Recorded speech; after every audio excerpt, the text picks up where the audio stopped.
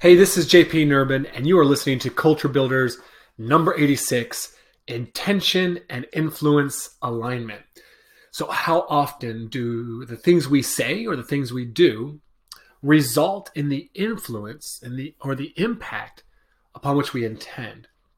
We all have an incredible amount of influence as coaches, and we intend for that influence to be positive, but it's not always the case. Now, if you've been coaching even for a short while, you can easily come up with a few examples of when you said something or did something and it wasn't received the way you intended.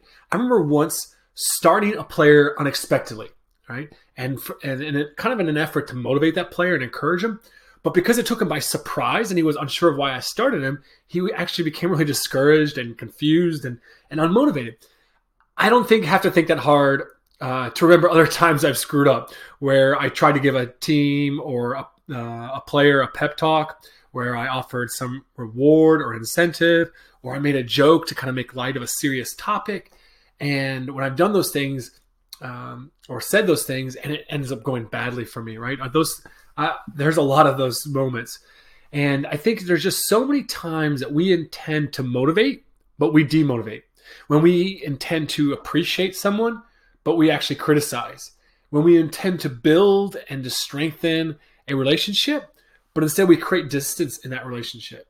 So reflect on your experiences. First, what did you say or do? What was your intention and what was their reaction? Next, think, what did you miss? What did you not understand about the other person? Then reflect. So knowing what you know now, how might have you spoken differently or acted differently to help align your intention with your influence? If you struggle, ask a friend, ask a mentor, or even ask the player. Let them know your intention and then ask how you can do a better job. Start to track these responses from players. Jack Easterby, the character coach of the New England Patriots, shared with me a few weeks ago how he literally tracks player responses to certain behaviors of his so that he can not only positively influence and nurture the relationship of the players, but it's about meeting them where they're at, empathizing with them and what they're going through. And so I've always loved this quote from Alfie Kohn in the book Unconditional Parent.